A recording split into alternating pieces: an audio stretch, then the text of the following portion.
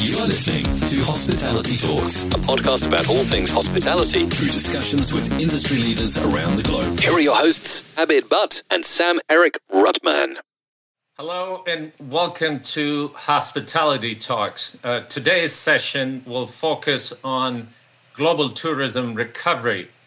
Tourism, one of the most dynamic and most job-intensive sectors of our times, has greatly suffered from the pandemic and has demonstrated sector's structural deficiencies.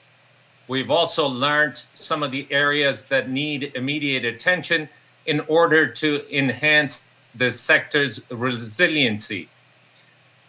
These steps need to address demand evolution, talent management, innovation, and sustainability, and are critical for tourism to continue being a lever for economic growth. Glad to be with you on Hospitality Talks. I'm Abid Butt, and I'm here with my co-host, Sam-Eric Rutman. Sam. Thank you, Abid, and a warm welcome. We have a great panel and great topics to discuss about. So for all the viewers, just write in your comment and any questions you have, we will address them with the panel. So with any further ado, so let's bring everyone to the screen. Fabulous. So, Sam, today we are joined by Virginia Messina as Senior Vice President of Advocacy for World Tourism and Travel Council. She is responsible for all strategic initiatives as well as engagement with the governments and other industry associations. Virginia has spent the last decade advocating for travel and tourism and developing an alignment with key industry organizations. We also have with us today Aradhna Kuala, who's the Chief Executive Officer for Aptimind Partners. Aradhna is founder of Aptimind Partners, a global private client advisory firm that continues to help government leaders, family offices, high net worth individuals, and as a keen practitioner in the industry, she is well known for her international advocacy on sustainable tourism, climate change, women, and diversity. And last but not least, we have today with us Alex Dichter, who is the senior partner with McKinsey & Company. Alex spent some time as a pilot, a commercial pilot, and took his passion for tourism industry and joined McKinsey, based out of London office. He looks after travel and aviation practices, working across functions, industries, and geographies. He has helped several organizations drive improvements in operational, financial, and organizational performance.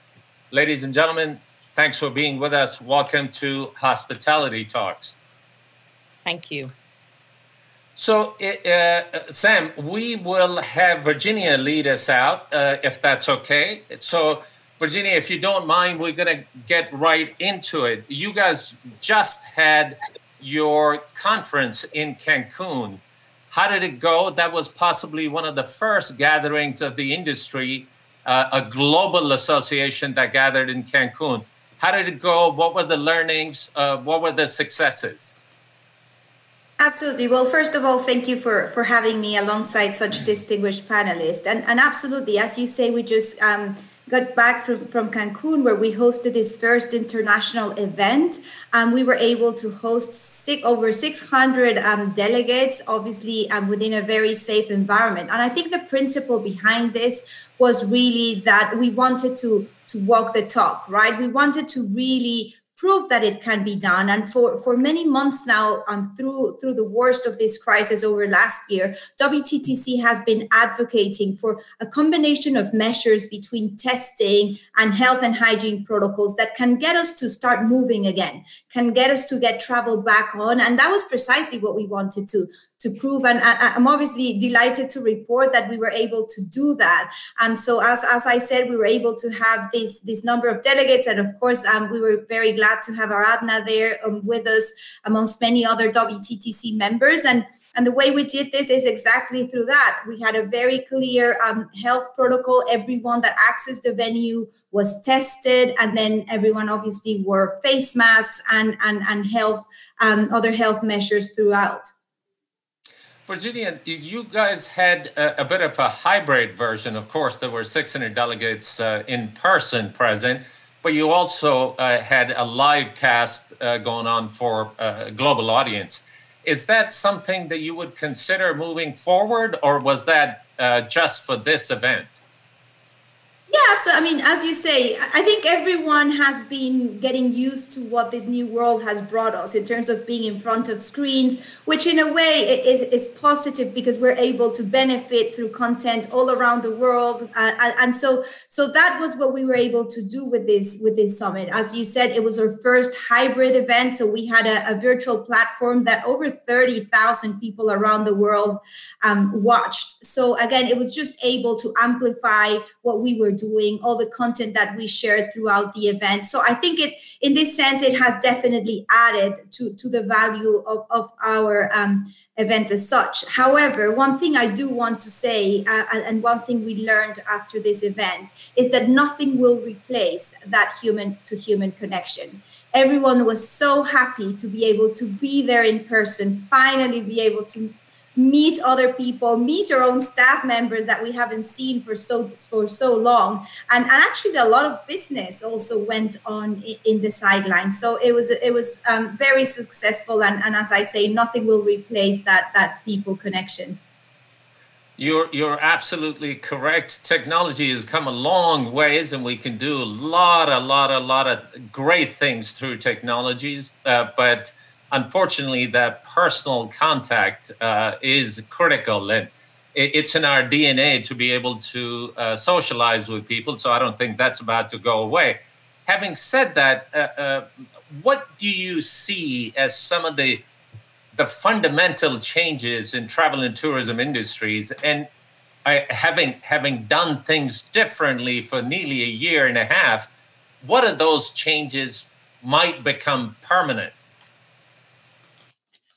So our sector has constantly adapted, right? And innovation is part of that. So whilst we will obviously see certain changes as a result of this crisis, the reality is that travel will continue to be there. And we know the pent-up demand is there. We know the sentiment is there. People want to go out and travel. So we don't foresee any major changes. But of course, as I say, we are adapting. So how are we adapting? Obviously, all these new measures that are now in place to avoid further spread of coronavirus. So whether it's enhanced health and sanitization measures, whether it's physical distancing, whether it's face masks, some of those protocols will remain in place for some time. I think they are inevitable. And again, they are the way to keep us safe. So I believe that that's a trend that perhaps we're going to see for some time. But when we think a bit about travel, I think one thing that has definitely been enhanced is the use of technology. So for many years, we at WTTC had been working in something we call the Seamless Traveler Journey. And this was all about enhancing security through technology such as biometrics. Like how could we make that end-to-end journey more seamless through the use of this technology. So again, this has been something that has been accelerated as a result of this crisis. All these new contactless technologies are going to help us get through this crisis. And then in addition to that is all these digital passes that are now in place and being developed in order to, again, get us to get moving and traveling, but obviously proving that we are not carrying the virus. So that's another one that is definitely very relevant. And lastly, it's sustainability. And I know we will be covering all of these things throughout, but I think in terms of sustainability, for many years, businesses and companies have been thinking about this, and it has become a core of the way we do business. However, we have seen a strong trend into how this is more relevant now for consumers as well as for policymakers. So that's something else that will remain in place, and which is great to see, of course. Virginia, the last time the world came to a bit of a halt was the 9/11 era, where travel absolutely halted in a minute. All planes were grounded. Nobody was able to travel. And the life changed after that. The security lines became longer. We had to do different things. And it created a lot of confusion. Some of that confusion, honestly, even exists today. You go from one country and you're taking your shoes off, belts off, and the other ones, you can walk straight through. Are there any learnings from 9/11 era that could be applied while we open up our borders during this pandemic? There is, and it's very interesting that you bring up that point, because that was certainly the crisis that really, that was the biggest shock for our sector, right? And as you said, we had to kind of reinvent the way we travel. Now, when we think about this was a crisis that was originated in one part of the world. Obviously, COVID is a global crisis, and we have looked at the economic impact of this, and actually, it was the global financial crisis that hit our sector hardest from an economic perspective. And just to give you an idea, that was a 4% drop in travel and tourism GDP, whereas this crisis and this pandemic has dropped our contribution to the global GDP to more than 49%. So that's just to put things into perspective of how devastating this impact the COVID has been to our sector.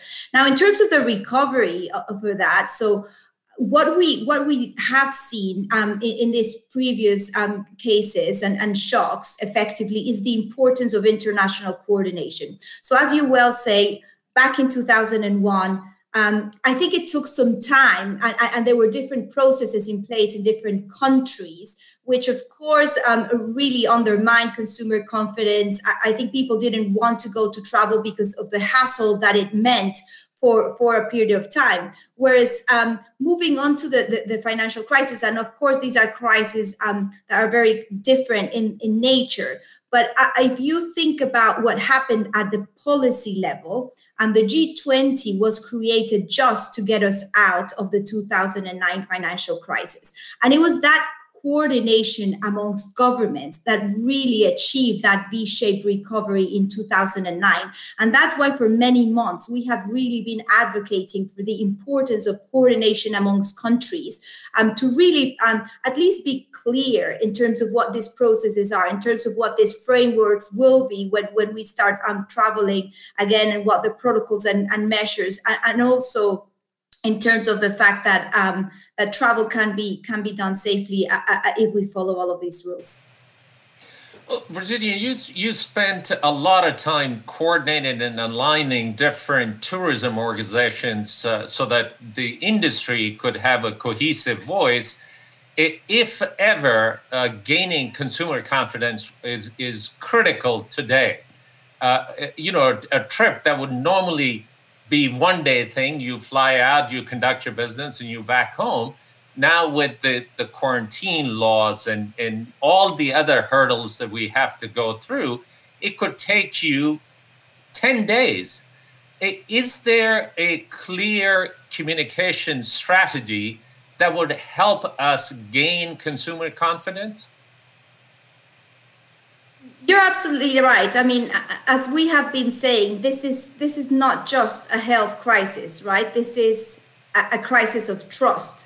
And that is one of the biggest things that we need to recover. But I think in order to recover that, we absolutely need those clear communications. We absolutely need to be clear about the fact that travel can be done safely. And that's exactly going back to the event, what we wanted to do. So we have been talking for many months about the importance of testing, because of course, as we see the vaccination rollouts more advanced in certain countries than others, and that's certainly going to help. Testing becomes a really important element to make sure that we travel safely, and it's being very clear about what these processes are going to be. If a consumer is aware of what they're going to face, obviously we want less hassle in that sense. So we want to eliminate quarantines, which is another thing that we've been very vocal about, because we don't think, and I think evidence shows that quarantines are not very helpful in terms of containing the spread of the virus, and yet they are hugely disruptive. So we absolutely need that unity. We absolutely need that international coordination and then that to be then conveyed into consumers. So that's why we have been working so actively across many different governments. And we're very pleased to see some positive examples like what is coming out of the European Commission recently with their certificate and with their will to reopen Europe and international borders as soon as they can. So one more question before I turn it over to Sam. Vaccine rollout in developing economies is going well. Obviously, U.S. has gained a lot of ground. EU has been able to do a lot. But when you get to emerging economies, vaccine availability is still a challenge. Is it going to become a bubble within the developing world that those are the only folks that can travel, or how can the travel continue to be inclusive of everybody?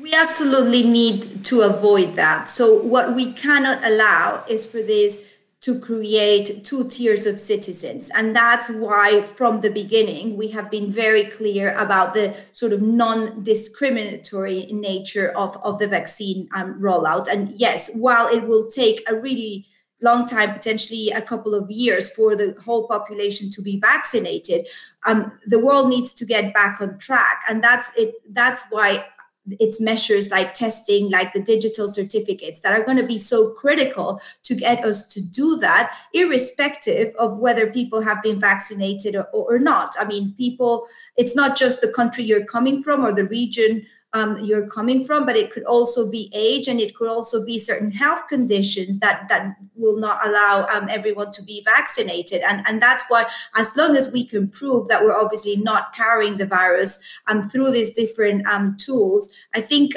that's what's gonna get us moving. And we cannot wait for the whole population to be vaccinated. And we also cannot allow for this to be used as discrimination.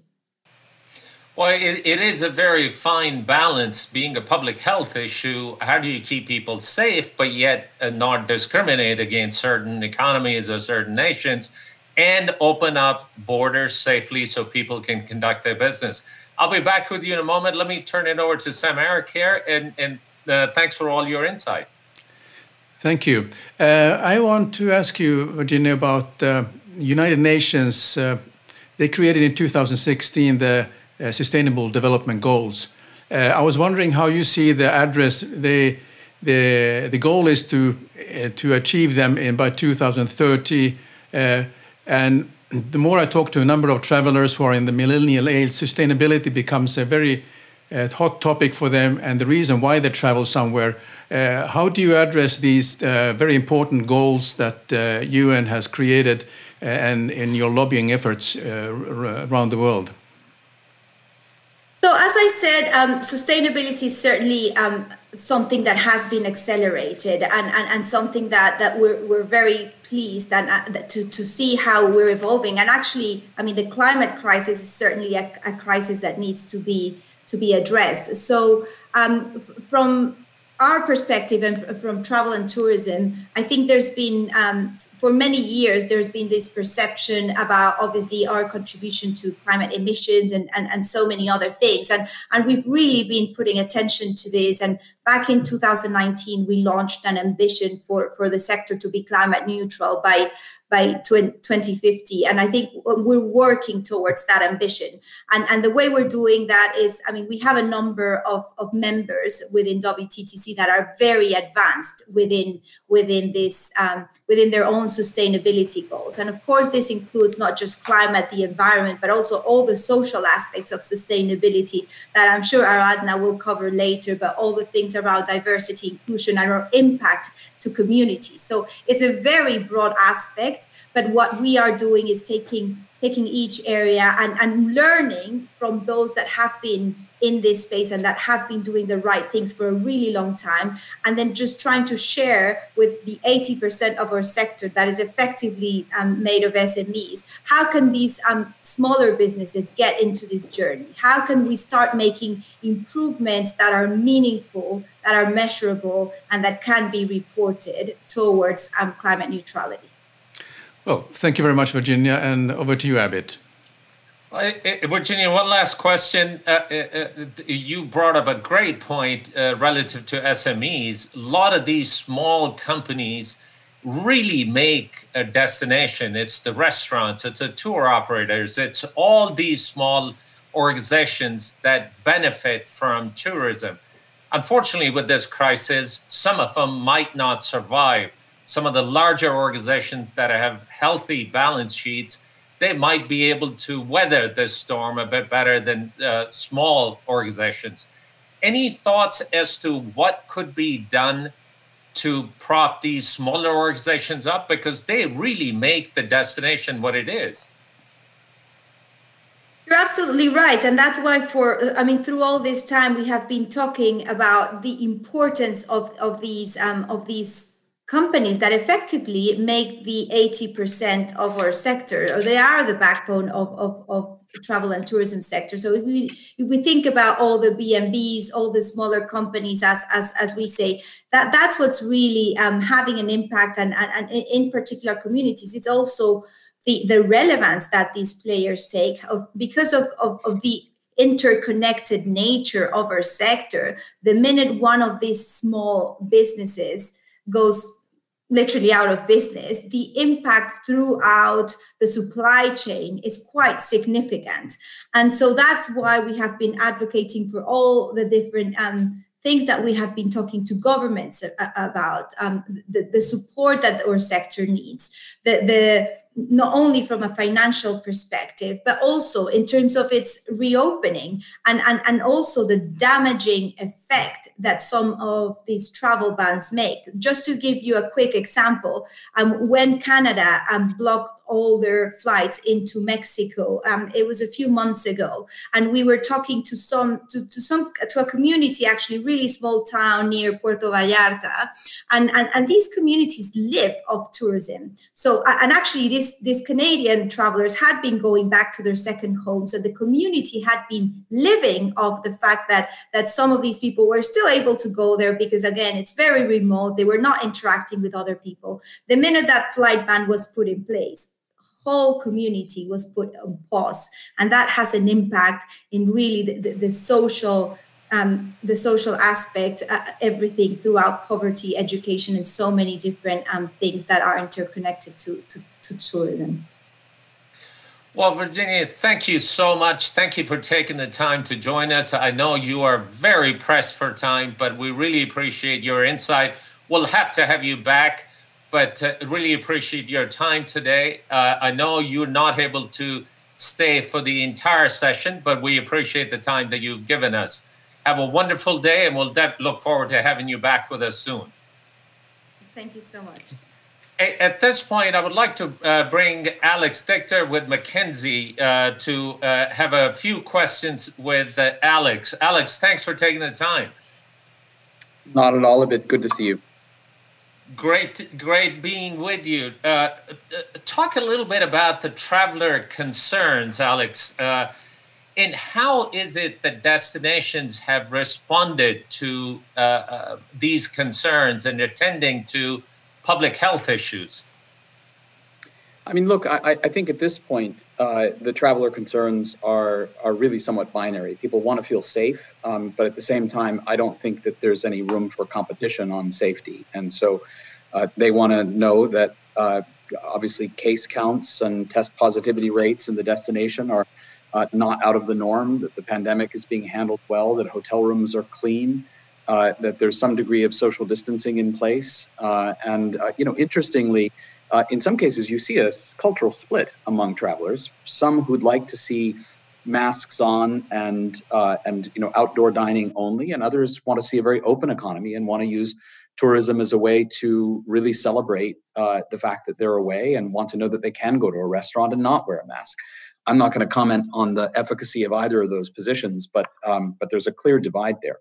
I think at this point, the most urgent thing that travelers are looking for is certainty that they can get in. It's as simple as that, and certainty that they can come back. And so, certainly Virginia talked a lot about this, but I think the fact that borders remain closed or complicated is probably the greatest traveler concern that we see today.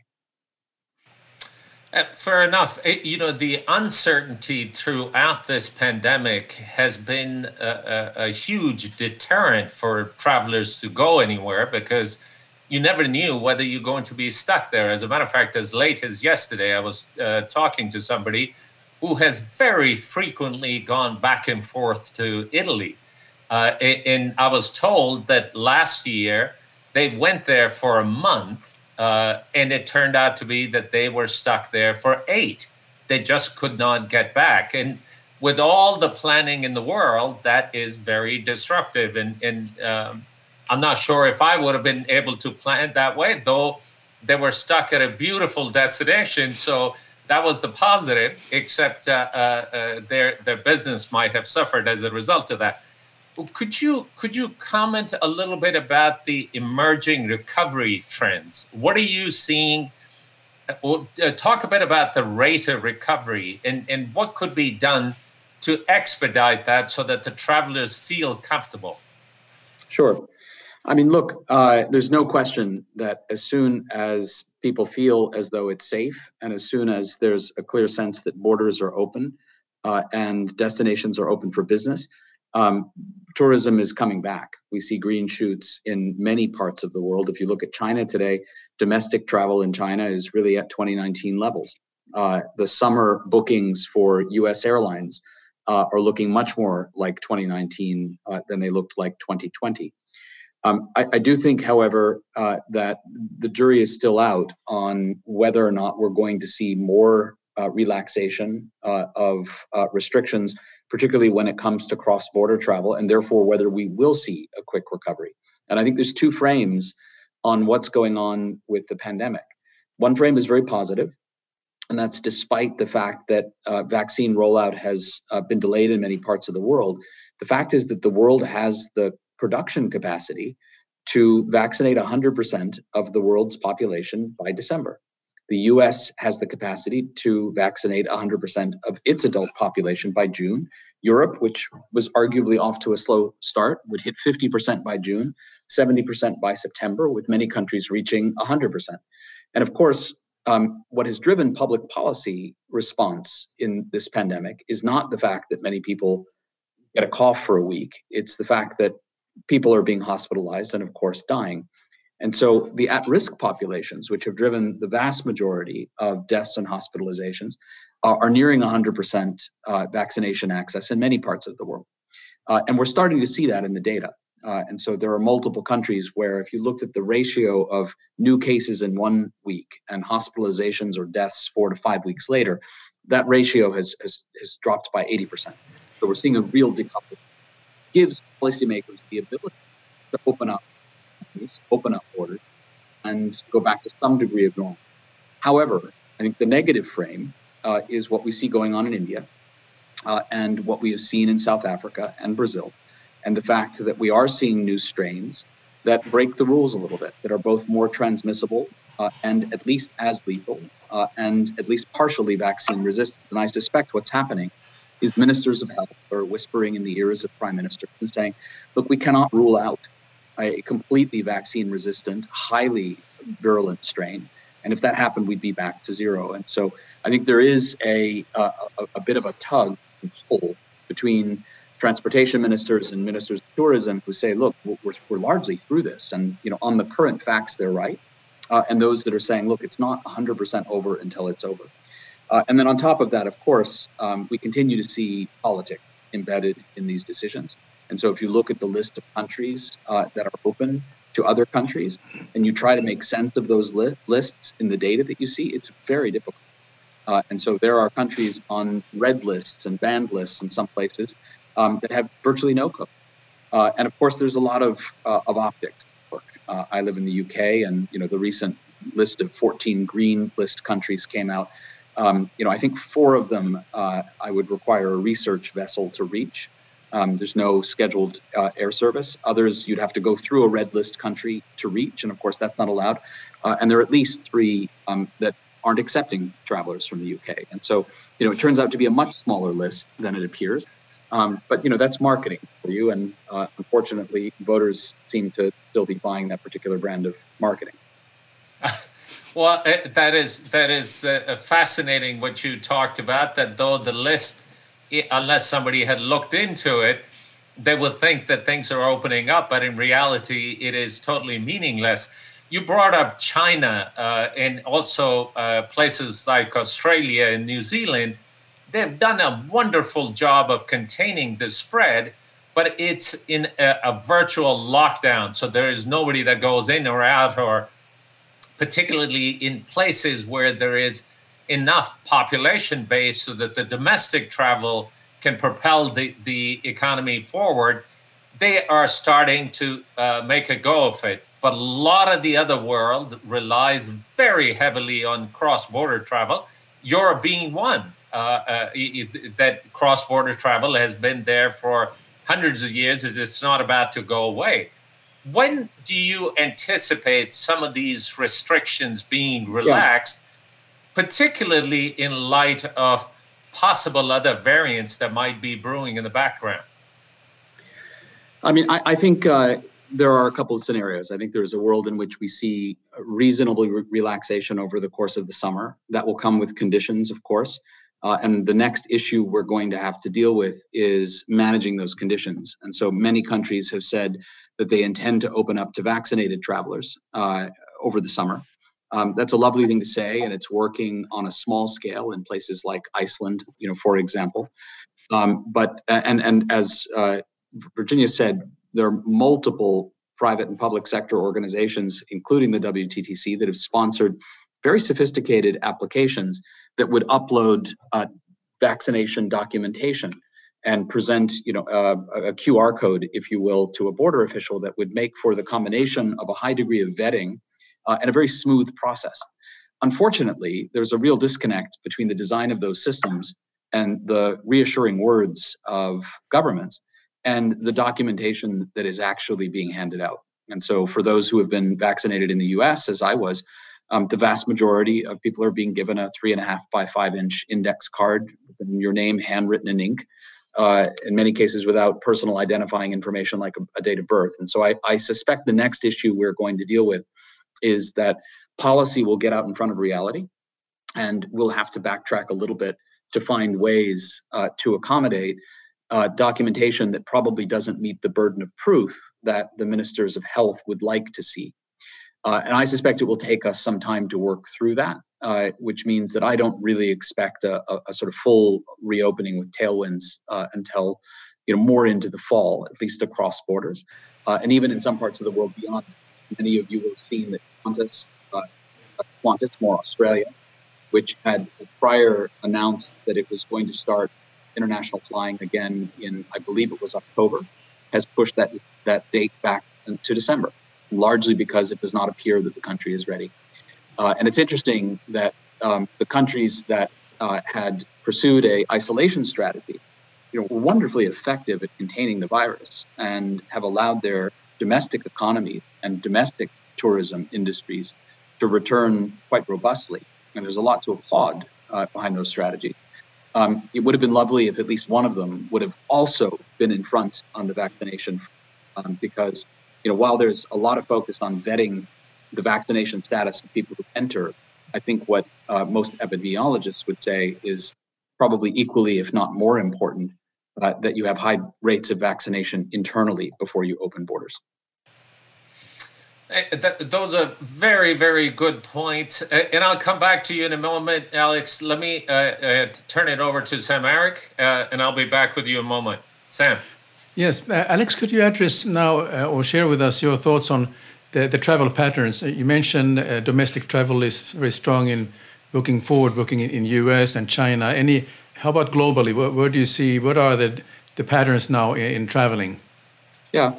I mean, a lot of the patterns we're having to look at through surveys and booking intent and internet searches because there's such low levels of activity in much of the world. But I think it's clear that when we see travel permitted again and easy, we will see a relatively robust leisure recovery.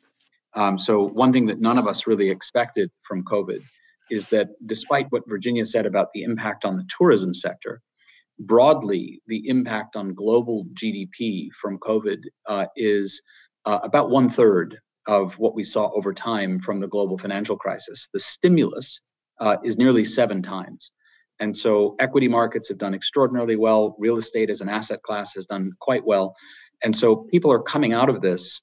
If you've kept your job, that's an important caveat. And while unemployment rates are high, the vast majority of people in the world have kept their jobs. You are likely emerging with higher savings rates and a higher sense of personal wealth than you had at the beginning. And more importantly, you have been reminded through months of lockdowns and fear for personal safety that your possessions while you were locked in your home were of little comfort. The thing that you missed were your experiences.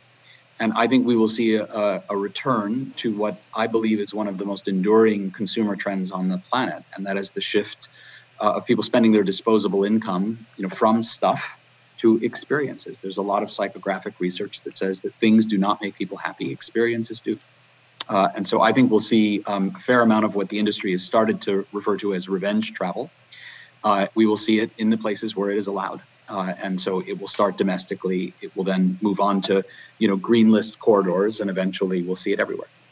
How about the mode of travel? I remember in 2019, or was it 18, when in Sweden they talk about flygskam, which was the shame of flying. And now, when I look at what the situation is, people are now desperately booking their flights out to Spain and Greece for their winter holidays. And then another point is that the movie that made the Oscars, the Nomadland, suddenly there's a pickup of people want to take a holiday and drive across the country. I mean, the US is a perfect country for doing that. But do you see any shifts in the way people are traveling? And because maybe there is also about the safety, for the personal safety. Yeah. I mean, look, I think we will see a continued focus on the importance for some segments of sustainability in their choices. And over time, I think you will see people start to ask themselves whether if they want to go to a beach, a beach in Spain might be just as good as a beach in Thailand. If they live in Europe, the former, of course, having a smaller carbon footprint, at least as far as the transport is concerned. And at the same time, look, let's be practical. People will increasingly choose green choices when they are reasonable alternatives. And so that means, the train between Barcelona and Madrid, instead of flying, that's 3 hours or 2.5 on the fastest trains. Not that much different to the downtown times. But I don't think people are going to be driving or taking the train with any regularity from Sweden to Spain. And unless global warming really kicks into gear, it's going to be a while before Sweden has the kind of beaches and water temperatures that you see in Spain. And so at some point, people have to fly. And as we've seen in the US, and by the way, elsewhere, I think people are increasingly ready to put their fears behind, particularly if they've been vaccinated, and to travel. What I have seen, and I have been flying, is increasing compliance with mask mandates, a reasonably impressive effort on the part of the airline and the hotel industry and the airport industry to put in place health and safety protocols. Some argue that these are cosmetic. Perhaps they are, perhaps they aren't, but I think they do make people feel better. And in the meantime, we continue to have relatively few documented cases of COVID transmission on aircraft or in hotels. Not zero, by the way. And so, no question that going out of your home is more dangerous than staying in your home, but that's true with many things. Yeah. And the last thing I'd say is, I'm really talking about the medium term. I think in the, even medium term to long term, we see a lot of evidence that in crises where people fear for their safety or security, and this would extend to 9/11, the Gulf Wars, the terrorist attacks in Paris, SARS in Southeast Asia, when these things are over, people go back to their old behaviors. And while we will see some embrace of the wide open spaces in the US and places like that, and perhaps a bit more domestic tourism curiosity, some of what we saw last summer was indeed the result of people not wanting to be around others because they were afraid. And I think as we come through this, we'll see a rubber band effect where people will want to be around others and around others a lot. So, the curiosity will remain. There are a lot of wonderful things to see domestically that I think have been under-leveraged as tourism assets, but I don't expect that there'll be long-term fundamental shifts in what people are looking for. Okay. Yeah, I think one thing is about the human nature. We tend to have very short memory span, and that may be that we are, once this is behind and you get the comfort level and sense of security, then life goes on as before. Not as before, but there's a renewed excitement of going to see new places, and also the destinations are getting better at promoting what they have to offer. So it's a very positive thing. Well, thank you, Alex, and I'll hand over now to Abid. Thanks, Sam. Alex, you talked about technology and somehow figuring it out, some of the things that whether you've been vaccinated or not without creating discrimination. Vaccine passports, and maybe the hang-up is on the word passport, it has become a hugely controversial topic. Your thoughts on systems like that can at least get regular travelers through the borders quicker, possibly with less restrictions than the others? I mean, look, I understand some of the resistance, and I certainly understand the resistance to having governments manage programs like this. At the same time, we have to recognize that governments have the right to decide what the criteria are for someone who wants to enter their country, particularly as a foreigner. And we've long been in a position of needing to prove multiple things. We may need to prove that we have a sponsor on the other end, that we have a round-trip ticket. Certainly, we have to prove that we have a passport. And so vaccines and/or COVID tests are just one more thing we need to prove. And I do think passport was a poor choice of words. I think what the industry was looking for was a solution that allowed travelers to prove their eligibility to enter a country without having to queue up in front of a border official to show someone a piece of paper. And the main reason for that is the system doesn't have the capacity to handle that. I think we've seen stories in parts of the world of 6-hour immigration queues, on peak days, as border officers have struggled to test or to vet PCR tests and things like that. And of course, the airline industry, when the planes get full again, is going to have no interest or capacity to be able to vet those things on the departure end. And so we need some kind of electronic simplified verification system.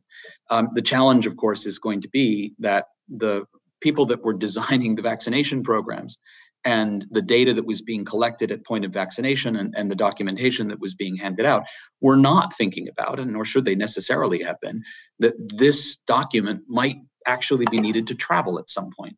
And so in most cases, not all, it's not machine readable, and it's missing personal identifying information. And so governments are going to have a choice, which is either to take a bit of a macro view, just to look at a point of origin and say, 60 or 70% of people have been vaccinated here, perhaps rely on artificial intelligence through an electronic device to vet the likely efficacy of documentation. But I suspect we're not going to get to a place where we can prove with 100% certainty that a vaccine document has not been forged. And that needs to be okay at a certain point. If it's not, we're going to end up keeping borders closed for very long.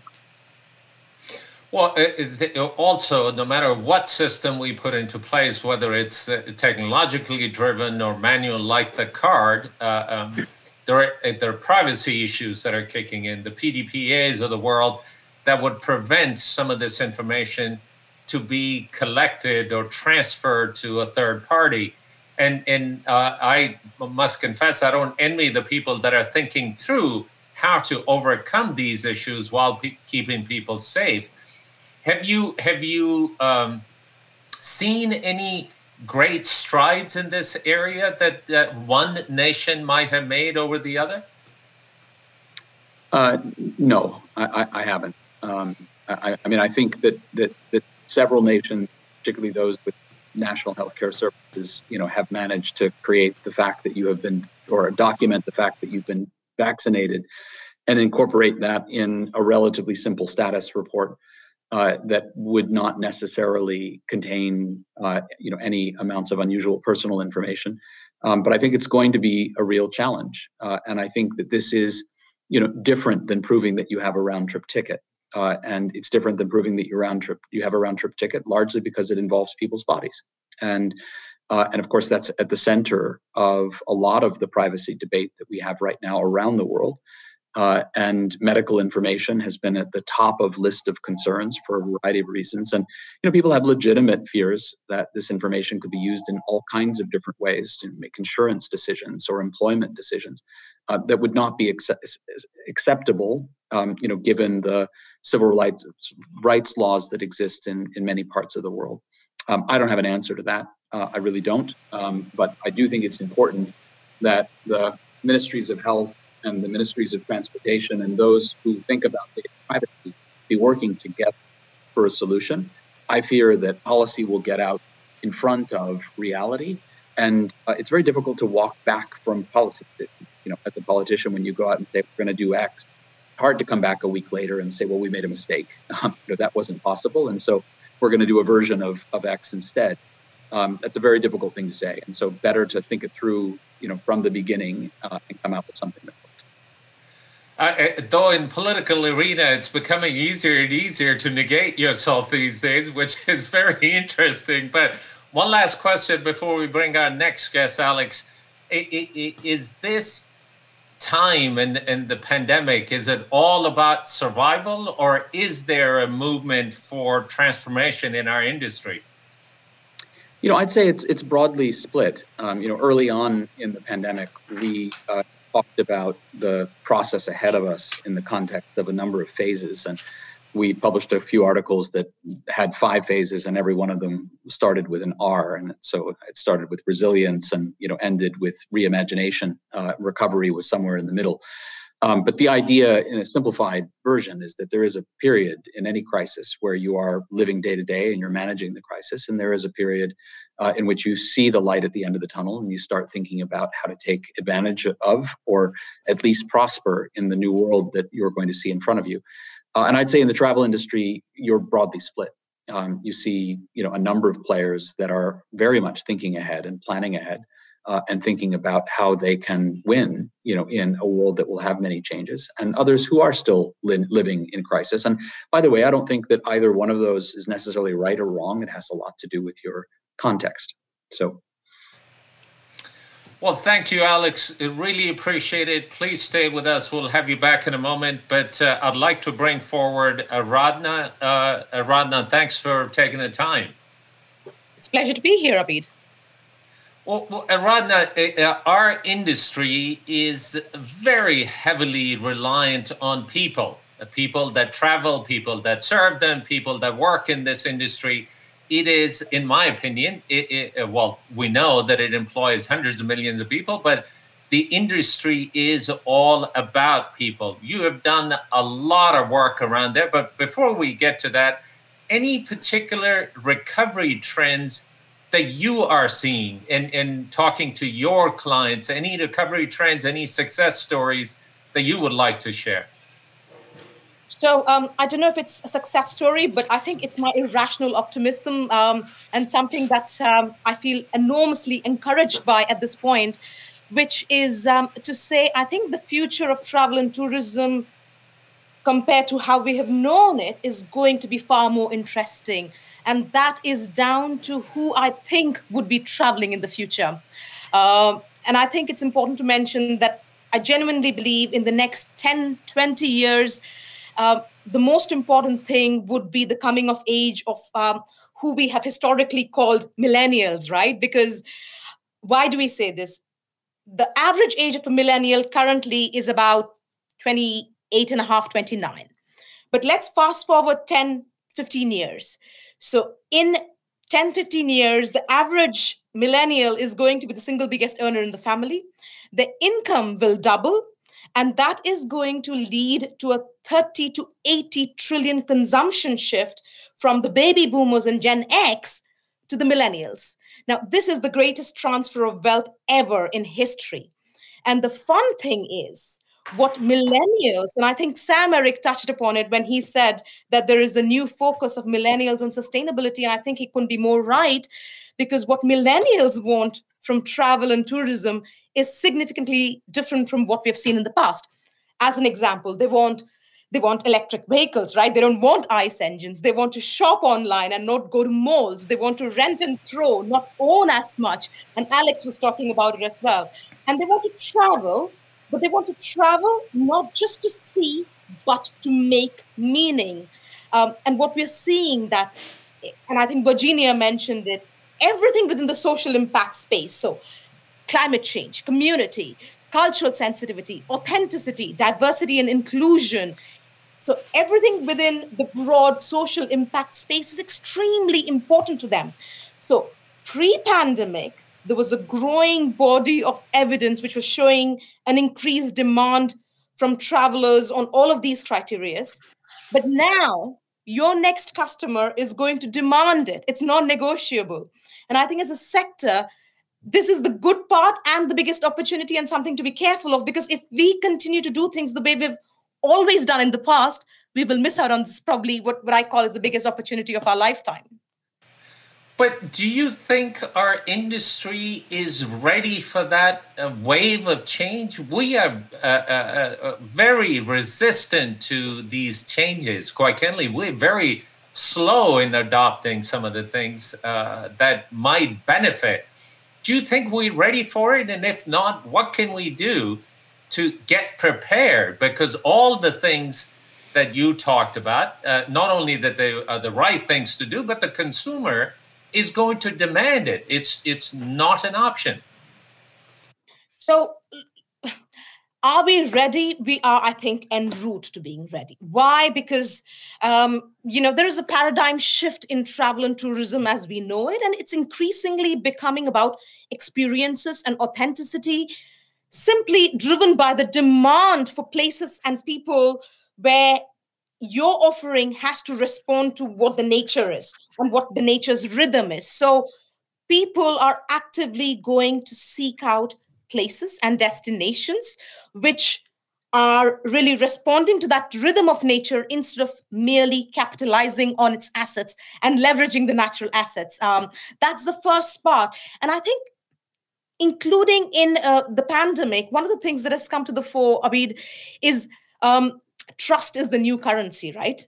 So if your new customer is more environmentally and socially aware, and you're in the business of tourism, quite frankly, the expectation at a base level is that you're going to be trustworthy and transparent, and you're going to bring a certain level of cultural credibility and have a certain purpose to what you do, and also form or forge deeper connections. So I think we've seen a lot of that with a lot of the industry and the businesses reacting to it, at least the visionary ones, because they have quite literally doubled down on the social impact of businesses as a way to build competitive advantage. I mean, that's by many different ways, but I'm talking generating employment for locals, empowering more women, fostering diversity and inclusion, and closing the skills gap. So we've seen it. Are we there fully? Not yet, but we will be. Well, I think that's a great segue. One of the things that is coming up as a wall that we're about to hit is labor shortages. This industry, unfortunately, has never, particularly with the younger audience, it has never been the preferred industry because it has a perception of a bit of a grind that doesn't pay well. Lots and lots of people lost their jobs. They were furloughed. They might have gone on to other things. The work-life balance, which appears to be a myth in our industry, but we continue to strive for that. Talk a little bit about the labor pool. What is there? What can we count on? And what are some of the challenges coming forth? This is interesting. You remember when the first lockdowns were put in place, every CEO in the world was on record saying how everyone's number one priority is staff well-being and retention. But clearly, someone didn't get that memo, right? Because we are now gearing up to rebound and reopen the sector. And guess what? We are all scrambling for workers. You know this more than I do. Job openings in US is at a record high, I think 8.2 million. And the number of vacancies exceed hires by more than 2 million, which is the largest gap on record. Now, in the UK, come May 17th, which is next Monday, indoor dining opens up. And there is data which is suggesting that job postings in April saw a 400% increase compared to the same time last year, obviously because we were on lockdown. But here comes the but. There are no takers, and it seems like no one wants to come back to work, right? And the interesting thing is that there are a lot of factors at play here. Now, of course, we've had the pandemic to blame, quite obviously, because we've also had the uncertainty of stop, start through the entire last year. But the fact remains that many employees have quite simply left the industry. They've gone back to their home country. Now, in the UK, there is a double whammy because post-Brexit, all migrant workers, EU and non-EU, now need to have a proof of or a job which is suitable and one which is paying £26,500 per year before they can come and work in the UK. Now, that's difficult for a lot of hospitality businesses, right? Now, especially because 25% of UK's hospitality staff was EU workers. And if you talk about subsectors in specific regions, like in London, 70% of the staff came from EU. So that's now not going to happen. So pre-pandemic, there were 3.2 million people who were employed in the sector. I'm talking across the hospitality, bars, restaurants, hotels. And now we have one-tenth who are simply not part of that talent pool. Now, add to the fact that we are an industry where we're working very closely with people. So people have health concerns because you don't want to work in an environment where you want to catch the virus, no matter which way. Some others are still at home with their kids at home. So you can't then get back to work full time as you did before. And then finally, colleges and universities, right? They have been doing remote learning, which means you also don't have access to that talent pool, which you historically had. And of course, like you said, a whole lot of others have gone on to change the sector completely. They're probably working with Amazon, Deliveroo, or you know what, they're probably trading on Robinhood and making a lot more money. And that's something that we need to be cognizant about because quite frankly, and I'm jumping continents here, but in US, as you know, the unemployment insurance means you end up making more money by not working than working. So I'm not sure of the exact numbers, but $2,000 per person, plus you have some emergency funding versus $13 per hour. I mean, that doesn't add up, does it? So I think we need, and I think 2 weeks ago, New York Times had this fantastic article which was talking about a 10% increase in jobless benefits is corresponding to a 3% decline in the number of people who are applying to those jobs. And this is not just a UK, US, Australia problem. This is happening everywhere. What would be interesting is to see how people will react once the furlough schemes stop. Well, look, I know that has become a really big topic of discussion, even in Congress, the unemployment benefits. But to be honest, the flip side of it is that if we really think these jobs are that important, you mean to say that the government can pay more for people to sit at home that people can make working really hard in this industry? That doesn't speak very highly of our industry either. But we'll leave that aside because that's a very, very controversial topic. Let me turn it over to Sam Eric here, Aradhana, and I'll be right back with you. Sam. Thank you. I'd like to continue this discussion about attracting talent, and I have had the opportunity to speak to it over Zoom calls with a number of university students who are in the hospitality school or hotel school. And the question is, it always comes up to them that, what should I do? Should I stay in the industry or should I not? And of course, I give them the, if you have the passion, stay with the industry. But more importantly, maybe my question to you is that how would we be able to attract this leadership talent that they would really come to the hotel industry? So, because I understand from the graduation percentage of how many people stay in the industry after they graduate from hotel school is quite low. So any thoughts on that? So I think Abid has very nicely passed on the tough question to you, Sam-Erik. And this is the part where I get into trouble because I think it's absolutely right. As an industry, we're doing a shoddy job of establishing what I call is an aspirational quotient for the sector, right? I mean, think about it.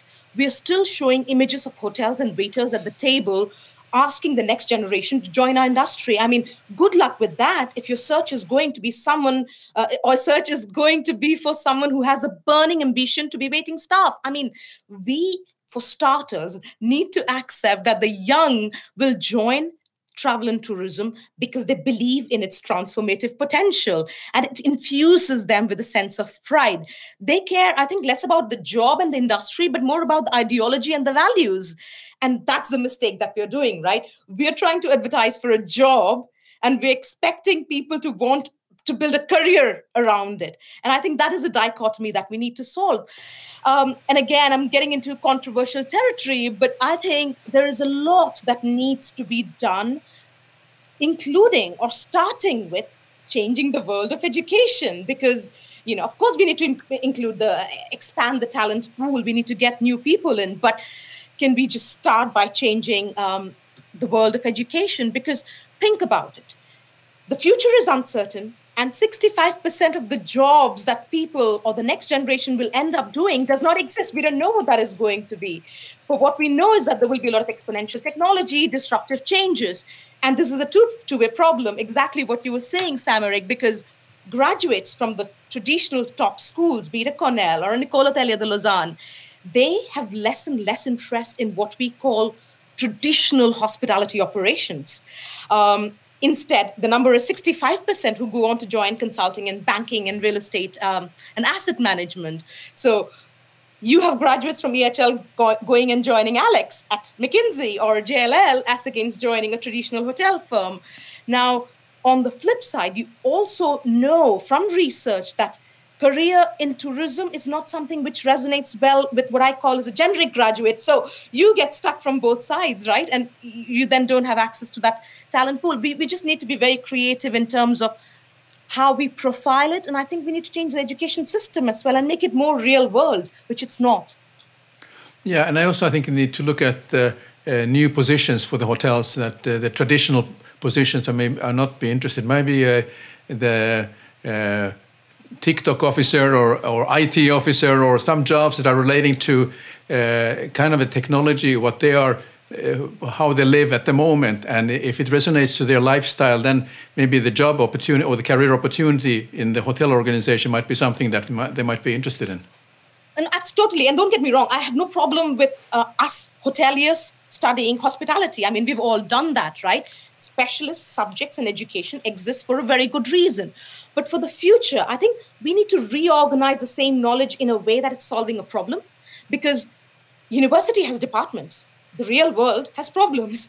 So we can't be studying subjects to solve the problems that need to be looked at. Climate change is a problem. Population is a problem. Sustainability is a problem. And all of that needs a solution now. So if we reorient it, I think we will suddenly be more attractive to a new pool of talent. Yes. Well, thank you very much. And over to you, Abid.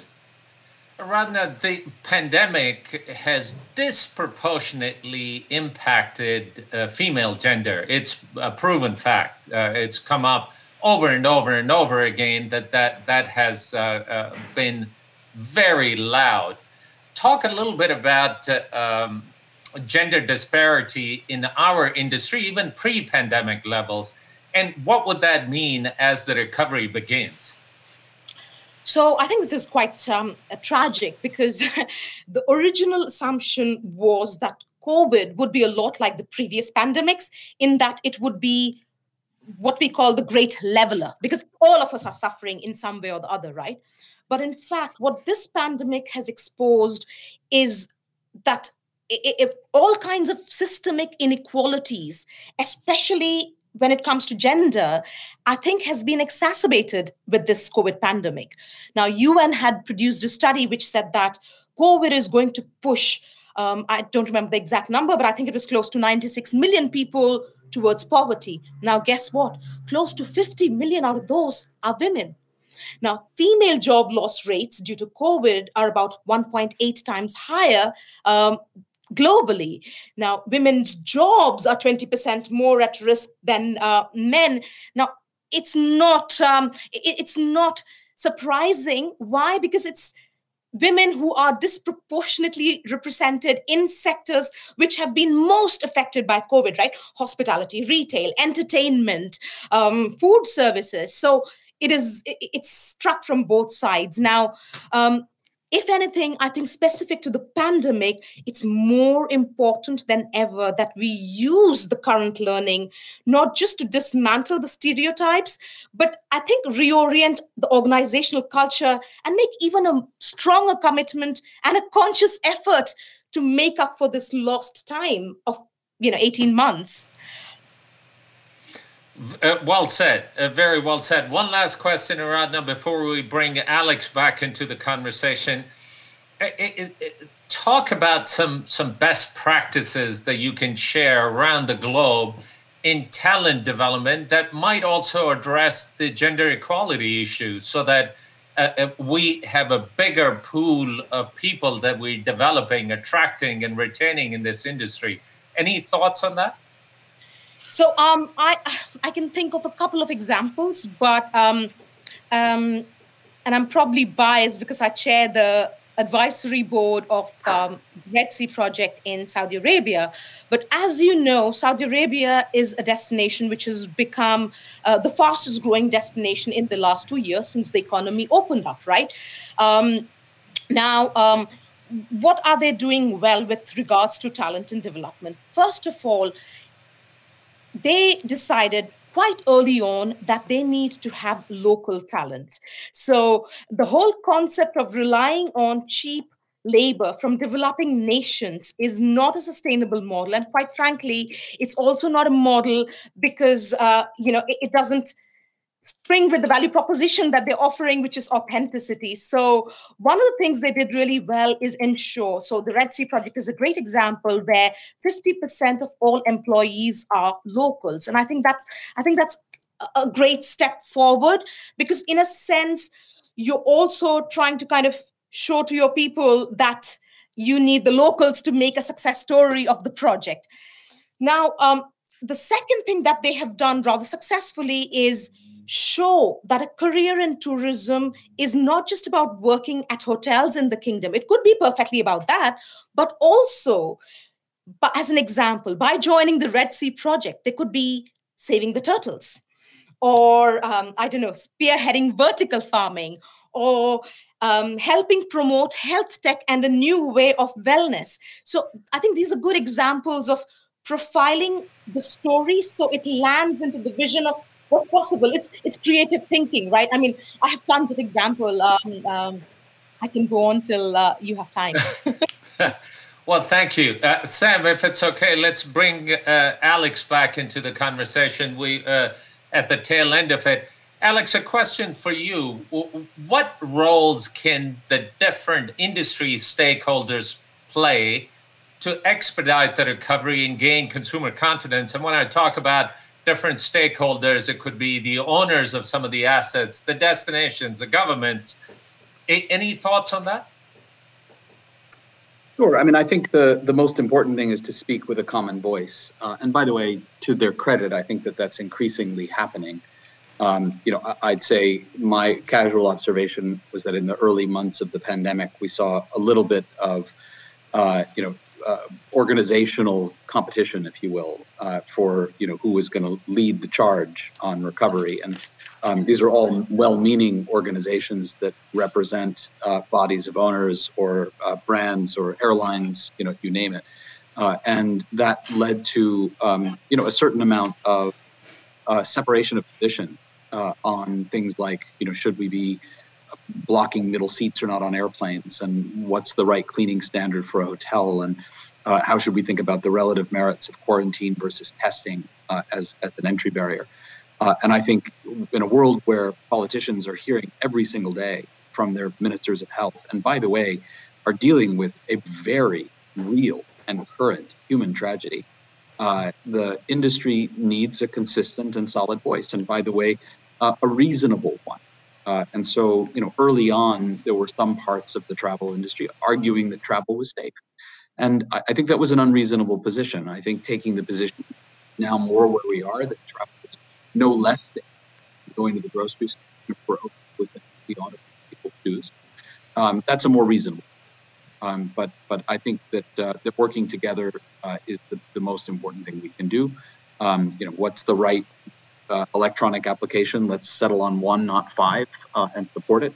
And the more we do that, the greater the chances are that we get governments around the world here and adopt positions that work both for the management of the human crisis, but also for the recovery of this important industry. Well said. Aradhana, would you like to add anything to that before I ask you my next question? No, go for it.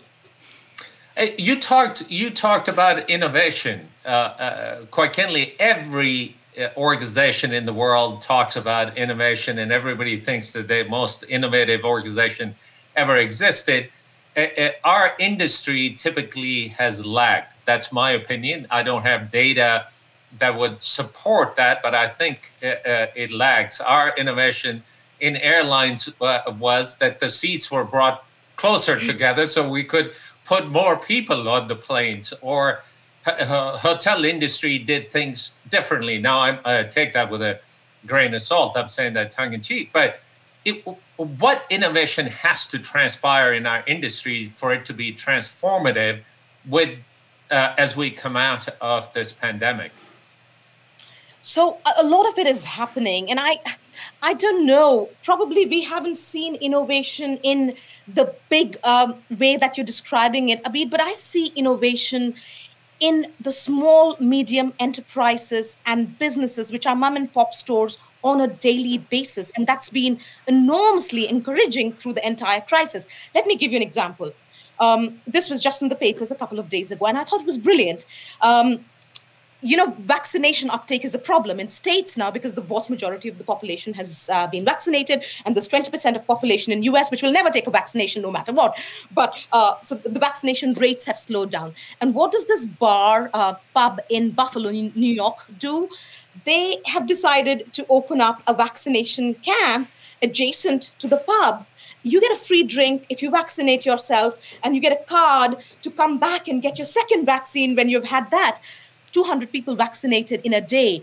That's not bad. And to me, that is innovation just as much as a big transformational change happening. Absolutely. Another example, Romania, right? This is the land of Dracula. Now, again, to encourage people to vaccinate, what the Department of Tourism in Transylvania is doing is setting up a vaccination marathon camp next to the Dracula's castle. So you get a vaccine and you get a free tour to, I don't know, go visit the torture chamber maybe. But again, that's innovation for me. So you do have it, but maybe not the big changes. Fabulous. Sam, I know there has been a lot of activity online.